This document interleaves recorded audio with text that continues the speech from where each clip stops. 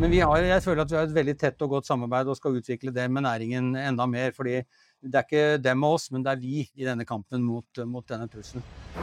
Money makes a world go round. It makes a world go round. Money makes a world. Velkommen tilbake til en ny episode av The Laundry. I dag jeg med Magnus i studio, og gjesten vår i dag Sven Arild Damslora, som leder enheten for finansiell etterretning i Økokrim. Velkommen! Tusen takk.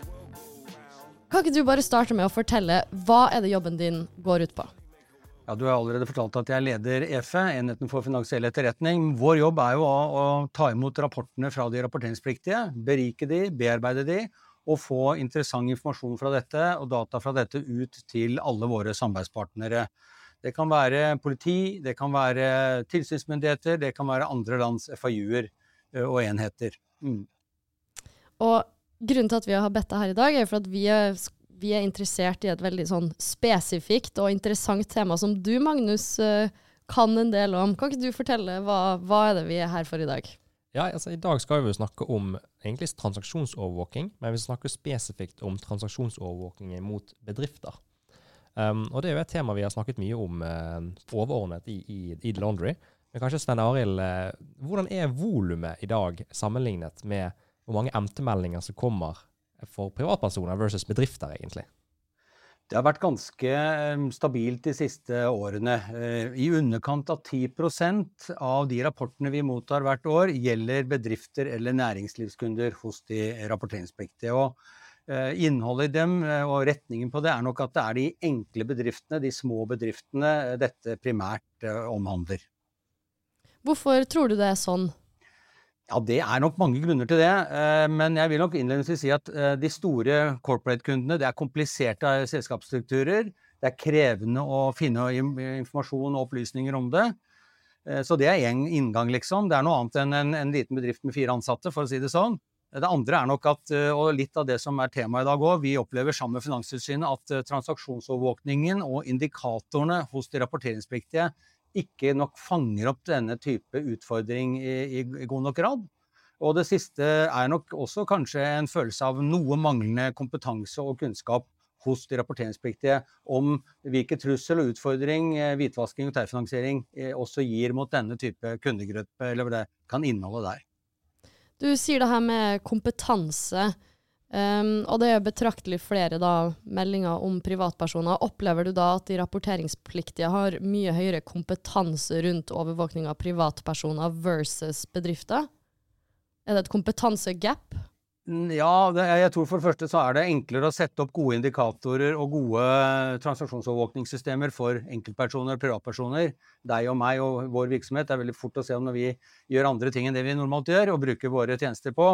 Så jeg tror nok at det noe av grunnen, men som sagt, det nok et behov for en større kunnskap også blant den delen av hos næringen som skal jobbe med den type kunder. Det jo veldig spennende dette her med, altså hvis dere får 10% av MT-meldingene som fra bedrifter, ser dere også gjerne kvaliteten på de meldingene dere får avviker fra det som gjerne kommer på personkunder? Nei, det omtrent likt for å si. Det varierer veldig mye fra rapporteringspliktig til rapporteringspliktig, så det ser vi på begge disse områdene, at kvaliteten varierer en god del. Og hvis du tenker sånn en god MT-melding, hva føler du enten mangler, eller hva må alle huske å inkludere da, for å hjelpe dere i deres arbeid? Nei, særlig på bedriftskunder så tror jeg det mer detaljer om avvik fra industrinormer og avvik fra hvordan disse produktene normalt gjøres, hvordan funding av selskaper normalt skjer og så videre. Mer bankspesifikke produkter kanskje, men vi ser jo bare at, som jeg var innom i sted, dette med large corporate, høyrisikokundene, de mangler ganske mye, men jeg synes det viktig for oss å orientere om at det jo noe vi har snakket om lenge, og gjennom OPS-AT-samarbeidet, offentlig-privat samarbeid, anti-hvitvasking, antiterror, så har vi lansert et prosjekt, og har et prosjekt sammen med noen av de store rapporteringspliktige finanskonsernene, nettopp for å prøve å finne ut hvorfor denne gruppen mangler, eller denne type kunder ikke en del av av rapporteringen per i dag. Så det er vi veldig glad for, og der er vi godt i gang sammen med dette systemet. Jeg må jo si at de vi samarbeider her, vi tror alle ser frem til å kunne dra nytte av den diskusjonen dere har der. Ja. Men jeg tror også samtidig at når jeg ser, i hvert fall det jeg har sett mye på nå, er jo dette som går på hvordan man kan vurdere transaksjonsvarslet opp mot, la oss si, trendene innenfor de ulike nasekodene i Norge, altså industrikodene. Og det vi har sett mye på er jo spesielt dette som går på betalingsmåter og betalingsmetoder.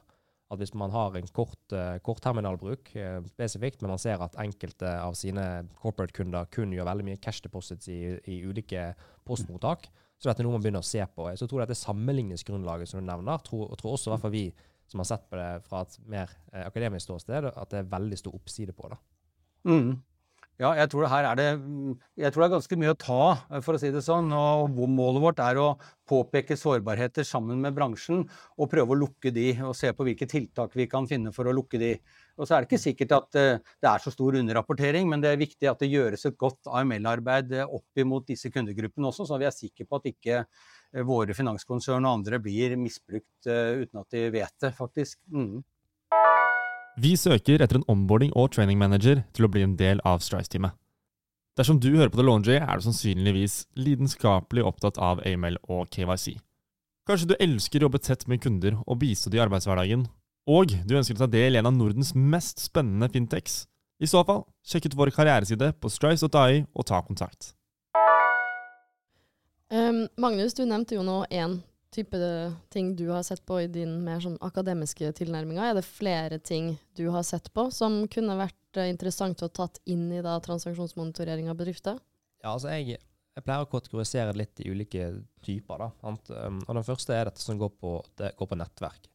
Jeg tror det er veldig viktig når man vurderer transaksjonsvarsler på corporate-kunder, så må man slutte å kun se på transaksjonene som er på corporate sine bankkontoer.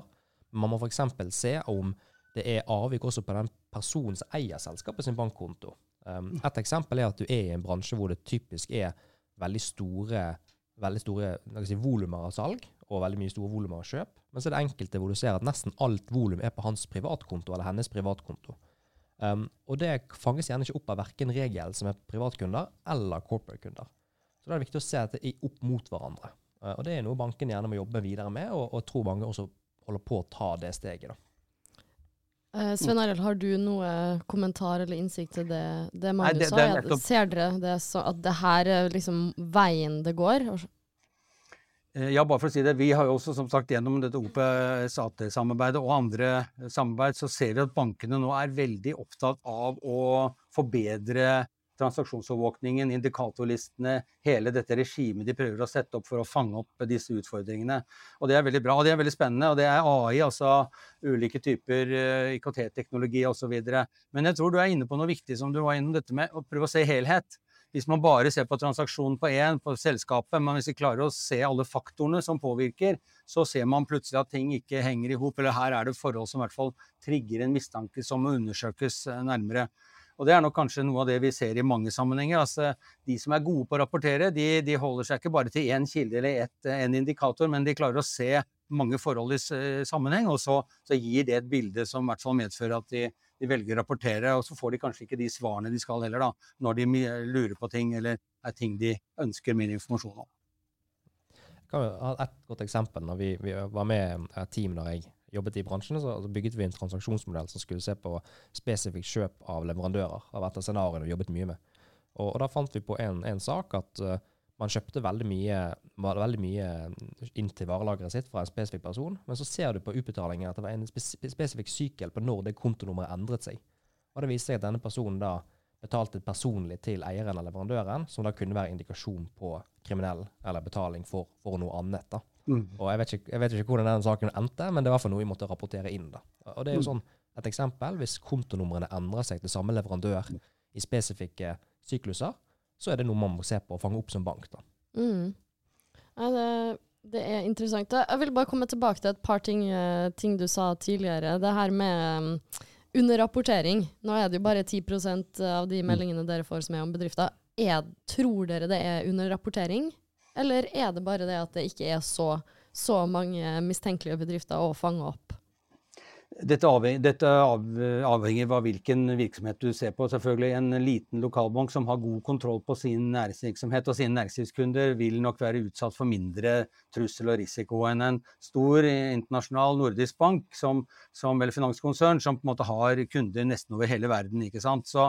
Men vi tror nok, særlig som jeg sa innledningsvis, både antallet nok litt lavt etter vår vurdering, og hvilke typer bedrifter som blir rapportert inn, altså små enkeltmannsforetak, det de enkle strukturene man ser og klarer å finne noe mistenkelig om, mens der hvor det datterselskaper, utenlandske eierforhold og på en måte gjør det mer og mer komplisert, de mangler, og det derfor vi dro i gang som sagt dette prosjektet sammen med OPS-AT også, for det jo der vi ønsker å se og prøve å se om vi kan lukke noen av sårbarhetene. Så ja, svaret mitt nok, jeg tror nok det et volum der og en underrapportering der. Det tror vi nok. Og det jo bare for å si, det jo der de store midlene eventuelt også kan flyttes i en og samme transaksjon eller samme hendelse. Sånn at får du det til der, så har du gjort det veldig, ikke sant? Det det samme som en del andre rapporteringspliktige grupper, altså kjøp og salg av fast eiendom, altså det jo ikke 10 000, men det altså 10 millioner, 20 millioner, 30 millioner, så du får flyttet eventuelle kriminelle midler i en operasjon, og det jo derfor vi ser på dette kundesegmentet også, ja. Du sa også tidligere noe om at det var stor kvalitetsforskjell på de MT-meldingene dere får inn. Det sånn nå at du kunne, du kan sikkert ikke da, men kunne rangert bankene etter hvem du tenker har kommet lengst på kompetanse innenfor det her? Ja, vi kunne nok ha gjort det, i hvert fall ut ifra det, men dere får jo ikke det fra meg her. Jeg får bare si det sånn. Men jeg føler at vi har et veldig tett og godt samarbeid og skal utvikle det med næringen enda mer, fordi det ikke dem og oss, men det vi i denne kampen mot denne trusselen. Så de gode, så gjør de oss gode, og vi må gjøre hverandre gode her. Så, ja. Og snakke om teknologi, vi var jo inne på det her med AI, det kommer mer spennende teknologi som kan være med på å avdekke her, men hva tenker du om fremtiden? Det sånn at denne nye teknologien gjør oss i bedre rustet til å fange de kriminelle, eller ligger de allerede testehodet foran? Ja, man har vel sett de siste årene at kriminelle og kriminelle nettverk og grupper gode på å ta i bruk ny teknologi. Og sånn sett så vil ofte offentlige myndigheter og politiet og påtalemyndigheten være litt i etterkant, men når det sagt så vil jeg si at vi veldig offensive nå, sammen med de rapporteringspliktige, de jobber med det, vi jobber med ulike løsninger for å se mer av det og kunne bearbeide det vi får, sånn at tilbakemeldingene våre kan være enda bedre og rettet, så ja, erfaringen jo at kriminelle gode til å ta i bruk ny teknologi, men jeg synes både bransjen og signalene internt også i politiet og påtalemyndigheter veldig opptatt av å ta i bruk det som tilgjengelig og utvikle det som der i dag, for nettopp å bli enda mer effektiv og kunne sette foten ned og på det som virkelig utgjør en trussel. Ja. Det noe annet du liksom savner i denne kampen mot økonomisk kriminalitet hos bedrifter? Hvis du skulle nevnt, det noen toppønsker om hva som skulle vært på plass? Altså, som sagt, jeg tror nok at hvis vi da snevrer din økonomiske kriminalitet jo veldig mye, men hvis vi snakker om hvitvasking i denne sammenheng, da, altså flytting av midler knyttet til utbytte fra kriminalitet, så tenker jeg nok at bedriftene selv må nok være litt mer ha kunnskap om hvem det de handler med internasjonalt, altså bedriftsledelsen, administrasjonen, hvor det de får betalingene fra, altså hvis du kjøper eller selger en tjeneste til B, men du får betaling fra C, D og E, så det spørsmål hvorfor det, altså vi ser en del av disse store internasjonale sakene hvor midler fra Øst-Europa og andre kanalisert gjennom banksystemet, så det jo at man ser at man kjøper og selger en tjeneste, eller man selger en tjeneste, men man får betalt fra en helt annen aktør. Så du måtte være gode på å følge opp hele den linjen. Hvem det du handler med? Hvem motparten, avtaleparten din? Og hvordan skal det gjøres opp? Og så det at bankene og bedriftene sammen gode da. Når en bank har en kunde og ser at ja, men, nå begynner kunden min B å få betalt fra en helt annen struktur enn tidligere. Hva det som skjer her? Gå i dialog med kunden sin og se, det noe vi bør stramme inn her? Vi blir usikre på om dette hel ved, og så videre. Så det vel litt av det samarbeidet mellom kunde og bank. De sitter på forskjellig informasjon og kunnskap, men hvis de går mer sammen, særlig på det internasjonale biten. Og jeg vil også skyte inn her at jeg tror nok også at samarbeidet mellom revisor, regnskapsfører og bank også kan styrkes. Ja. For jeg føler gjerne at rapporteringen som kommer fra, nå skal jeg ikke legge ordet med på Svein Arild, men personlig tror jeg nok at det veldig mye mer som skal rapporteres fra revisorene og regnskapsførerne i Norge, og sikkert også generelt i Norden, men de sitter såpass tett, og da må de ikke bli for komfortable i den jobben de sitter i, at de må fremdeles liksom, opprettholde sin tillitsfunksjon. Og det tror jeg også kan bidra da. Ja, jeg kan nok tiltre det. Vi begynner å nærme oss slutten her. Jeg hadde et lite avsluttende spørsmål til Svein Arild. Hva det som på toppen av agendaen din det kommende året? Jo, for det første det å styrke samarbeidet med de rapporteringspliktige gjennom alle mulige kanaler. Det andre å jobbe og utvikle en ny rapporteringsløsning som mer tilpasset de ulike rapporteringspliktige gruppene. Det hørtes interessant ut. Kanskje vi må ha en egen episode om akkurat det en gang om ikke så alt for lenge, hvis det mulig? Det må vi kunne få til om litt tid, ja. Jeg synes det var et veldig interessant tema. Jeg lærte masse. Det var veldig bra at du kunne stille opp, og så håper jeg at vi snart får deg tilbake igjen i studio og snakke om den nye løsningen. Tusen takk for at du kunne komme. Bare hyggelig. Your money make a world go round. Your money